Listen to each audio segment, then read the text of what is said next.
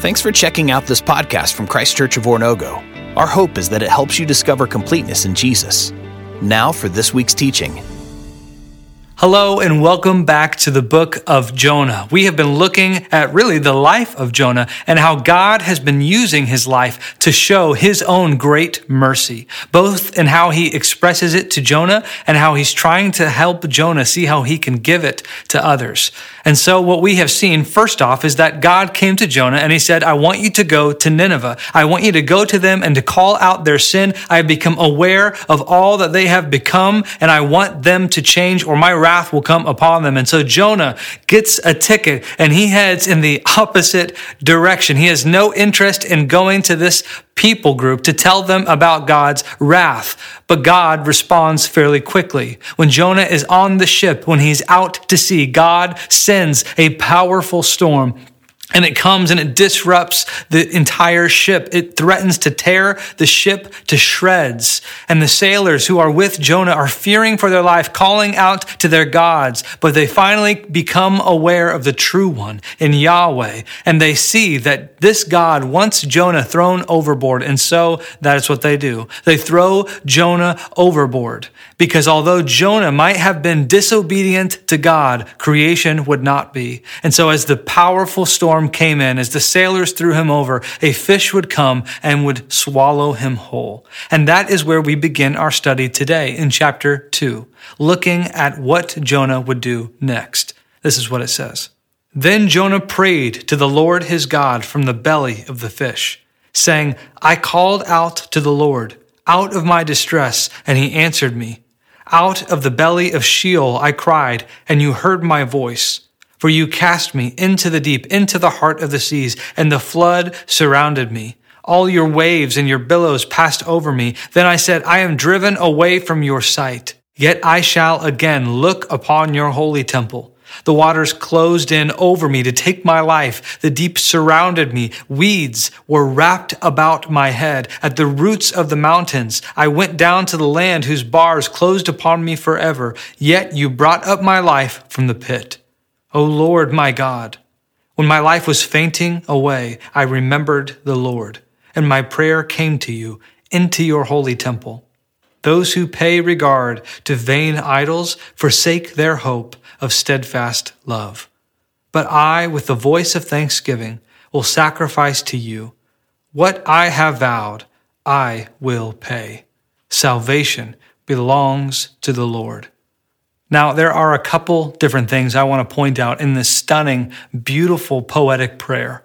And the first is that Jonah considers himself good as dead, and he's trying to use these vivid images and language to describe it. He's sinking to the bottom of the sea. There's no air. He's drowning. He can see the roots of the mountains. Weeds are surrounding, wrapping his head, and he believes that God has put him in a grave. He's put him and placed him in a coffin, and he's headed for death. He's headed for Sheol. Now, what is Sheol? That term is used quite a bit, pretty frequently throughout the Old Testament, and there's some debate about what this place actually is. Some people believe that Sheol is some sort of Hades, maybe some sort of adopted theological place from another religion in the surrounding area, and they're kind of describing this as some sort of afterlife or underworld in some ways. Another belief is that this is a kind of purgatory. So perhaps this is a place of in-between where all souls go, whether good or evil, and then eventually they're separated after the judgment, perhaps. What I think makes the most sense of the biblical material is that this is actually just a physical grave. It's actually just where our bodies go. And this would make sense as to why when the Old Testament talks about it, it uses images like worms and dirt and darkness. It, I think, also makes sense of the fact that both evil and good people go here, right? Because we all die. We all are ultimately laid in a grave. And lastly, I think that it's also why the New Testament, when it's quoting these Old Testament passages that use this term Sheol, it's usually associated with some sort of physical bodily resurrection that's going to be taking place. And so I think what Jonah is trying to get at is he is sinking deep. He's going and he's headed for a grave. He's dying until he finally begins to seek after God. He finally begins to seek after the presence that he had been running from. And that's the second point, what I think is so beautiful about what happens here, Jonah says, I was sinking deep, I was headed for death, and then I called out to God, and he heard me. He heard me from his temple. He heard me from where his holy presence dwells. And he lifted me out. He saved me. He's rescuing me from this darkness. And I love it because, again, we're seeing the mercy of God on full display. We're seeing the event of Jonah's imminent death and his rescue from that death being seen and shown, and how amazing the mercy of God can be and what it can accomplish. Right? This guy was headed for death because of his disobedience from God, and God saves him. And now his heart is changing. Don't we know that we have experienced this before, that the events of our life can so many times become the place where God does the best work? I remember not too long ago when I was in the hospital with my son, 4-year-old son, for 22 days. And we were just trying to figure out what was happening. He had developed some sort of bacteria. It was destroying his blood, and he had multiple surgeries, multiple blood transfusions. His organs were failing. And my wife and I prayed harder in those days than we ever had before. And the truth is that we are so thankful that God rescued him. He's doing so much better now, but we're also so thankful that we'll never be the same, that our souls were changed, were shaped, were formed into something more beautiful than they had been before. God loves to use our circumstance. God loves to use the worst parts of our life to bring about the best. And the truth is, whether our circumstances are the result of our bad decisions or our sin, or whether our circumstances are the result of us being victims of somebody else, God will always use his mercy, if we allow him to change it for something so much more beautiful. And so what an amazing thing that God has done in the life of Jonah. This prayer shows us what God can do. And the last thing I want to point out is that this prayer is beautiful because it's not Jonah simply asking God for things. And we just don't hear a lot of prayers like that anymore. We hear a lot of asking. We hear a lot of people asking God to do this and do that and heal him and all of these things that we begin to put on God. And if he doesn't do these things, he's less God. But the truth is that's not true. God's mercy, God's grace, God's love, and his goodness are overwhelmingly present at all times if we would simply just pause and stop and look and to see how he's redeeming all things. And the more that we can do that, the more we can have a heart like Jonah in this instance, where he's just turning to God and he's thanking him because he has realized that salvation belongs to him and to him alone. Rescue, saving, it's his, and it's available to us. And the story would continue on. Jonah being puked up. Let's look at what the text says. And the Lord spoke to the fish, and it vomited Jonah out upon the dry land. Then the word of the Lord came to Jonah the second time, saying, Arise, go to Nineveh, that great city, and call out against it the message that I tell you. So Jonah arose and went to Nineveh according to the word of the Lord. Now Nineveh was an exceedingly great city, 3 days' journey in breadth. Jonah began to go into the city, going a day's journey, and he called out, Yet 40 days, and Nineveh shall be overthrown. And the people of Nineveh believed God. They called for a fast and put on sackcloth from the greatest of them to the least of them. Now, verse 10 is always a little bit funny to me because literally this fish vomits Jonah onto dry land. So not even like in the ocean. Hopefully the body of water is close enough that he can get the nasty filth stank off of him. But regardless, God doesn't waste any time. He goes to Jonah and he says, Arise, go to Nineveh and call out against them. The same command that he had given Jonah in our very first chapter. And this is so significant. I don't want to skim over this too quickly. He is giving Jonah a second chance. Yet again, we see the mercy of God. He didn't just want to save Jonah from death. He wanted to purpose him again. He wanted to commission him that he could fulfill his calling that God had given him. And so Jonah begins the trek to Nineveh. And the story fast forwards pretty quickly because we're pretty sure it would have taken probably about a month to walk the entire journey to Nineveh. And as he approaches the city, he starts describing it. And he says, the great city of Nineveh. And again, if you remember, Nineveh would have been what would have been in what is today modern day Iraq, around that area. And he approaches Nineveh and he's like, this is a great city, but we actually think what he means here is not necessarily geographically, is actually importance and influence, that this was really a major capital within Assyria. And the point he's trying to make is that this is a city that contained a lot of people. In fact, he says that it's a 3-day journey in and out, but unless he's talking about the metropolitan area, it wouldn't have been 3 days from the entrance of the city to the exit of the city. But he could also be referring to the custom and the protocol of walking a day's journey into the city, getting settled, taking it a day to do what you needed to do, and then walking a day out of the city. We're not exactly sure. Regardless, we get into the city pretty quickly, and Jonah begins to preach his message. This is what he says. Yet 40 days, and Nineveh shall be overthrown.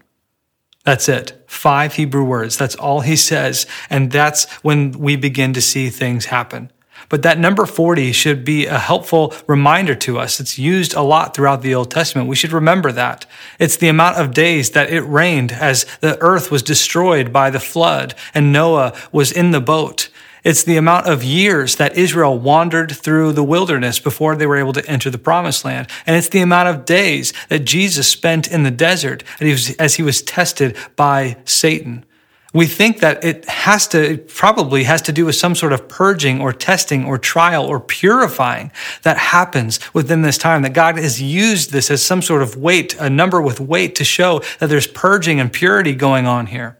This is why when he destroys the earth, it's that right after that judgment's taking place. It's purifying, purging the earth. It's why the Israelites were wandering through the desert for 40 years. It's purging, it's purifying them as a people before they enter the promised land.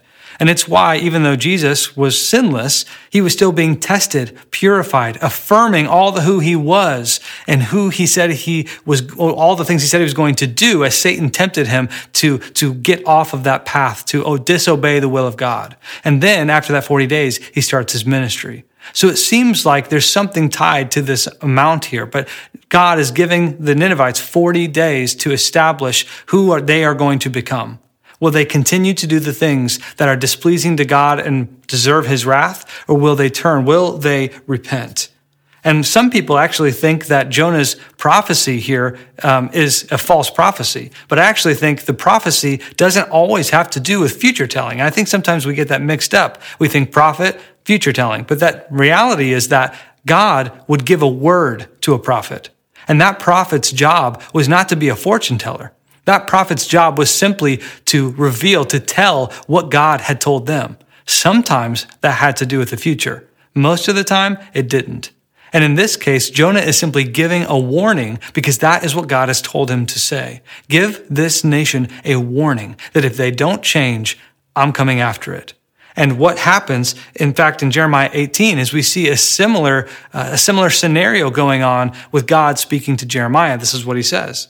If at any time I declare concerning a nation or a kingdom that I will pluck up and break down and destroy it, and if that nation concerning which I have spoken turns from its evil, I will relent of the disaster that I intended to do to it. You see, we see a clear warning from Jonah, but it seems like there's just this immediate response. They don't even need 40 days, it seems like. The people started to believe. It just doesn't take much. These Gentiles who perhaps have never heard of God at all, of this Yahweh, just hear that their city is in imminent danger, is in threat of disaster, and they completely and utterly repent. They change all that they began to do. Listen what it says in verse 6. The word reached the king of Nineveh, and he arose from his throne. He removed his robe, covered himself with sackcloth, and sat in ashes. And he issued a proclamation and published through Nineveh, by the decree of the king and his nobles, let neither man nor beast, herd nor flock taste anything. Let them not feed or drink water, but let man and beast be covered with sackcloth, and let them call out mightily to God. Let everyone turn from his evil way and from the violence that is in his hands. Who knows? God may turn and relent and turn from his fierce anger so that we may not perish. The truth is, we don't know who this king was. We don't know why he responded in the way that he did, but it's not really very important to the story. What's important is that we begin to see the mercy of God. And the point is that this king and these people, they responded.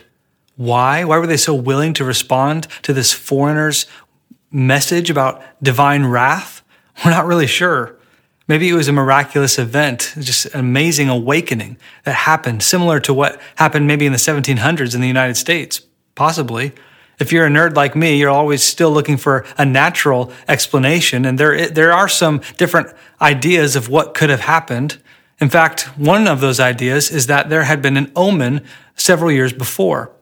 In fact, we have some texts that we have discovered called the, make sure I'll say it right, Enuma, Anu, Enlil omen texts. And what they describe is that when people saw some astronomical signs, that they would see them as omens, as warnings. And then they would associate those warnings with a message. So for instance, if there was a solar eclipse, they would see that as a warning, as an omen to something that was going to happen. And in fact, we have been able to calculate that there was a solar eclipse in this time period that happened around 763 BC. This would have been when Ashur-dan III was the 10th king of Assyria, and it would have been around the same time that Jeroboam II was the king of Israel, which of course is significant because in 2 Kings 14, this is when Jonah tells us, when the author of Kings tells us that Jonah prophesied to Jeroboam II, who was the king of Israel. So perhaps this is an explanation that they had seen a solar eclipse, that the people of Nineveh were waiting, wondering what this omen could mean. And then this random foreigner shows up and tells them this devastating message that their city is going to be overthrown. In fact, from the Enuma, Anu, and Enlil omen text, it says this: if a solar eclipse shows up, it says that this might be the possibility of what will happen. A deity will strike the king and fire consume the land. So it's very possible that they were ready, willing to accept whatever message God may present them with. They would turn. The truth is, we really don't know. We can't be certain. We don't have enough information to to know for sure what exactly happened, why these people responded the way they did. But the point is that Jonah preached a message of warning, and they responded. The king himself got off of his throne. He derobed. He put sackcloth. He sat in ashes. He was showing a posture of repentance. Why? Because the God of the universe truly deserved to be on the throne. Because he became aware of what he became, and he told the people to repent, and all of them, from the greatest of them to the least, repented. All of them took the posture of someone poor and in need and dependent because they realized what they become. They wanted hope. They wanted mercy. Mercy came. This is what it says. When God saw what they did, how they turned from their evil way, God relented of the disaster that he said he would do to them, and he did not do it. You see what it's saying there? It's saying God relented. God turned away from their evil because they turned away from their evil. God didn't do what he said he was going to do. God instead showed them mercy. And the truth is that this whole story, this whole moment teaches us two really significant ideas. The first is this: that we are never too far gone, that the mercy of God is willing to pursue us, regardless of how far we may run. It's waiting, it's available, it's accessible to us if we would simply repent. It would simply become dependent on God. But the other really important part of this message is that we must be willing to give the same mercy we have received from God. Are we willing to extend the greatest parts of the grace and mercy that God has given us to enjoy? Because the truth is, we will never fully enjoy the blessings of mercy if we can't learn to give it. That is part of what God is trying to teach us. Why? Because he loves mercy. And next week, we're going to look at Jonah's reaction, of how Jonah begins to process the challenges that mercy can bring. We'll see you next time. Thanks again for checking out this podcast from Christ Church of Oronogo. We hope that this teaching is helping you discover completeness in Jesus and encourages you to help others do the same.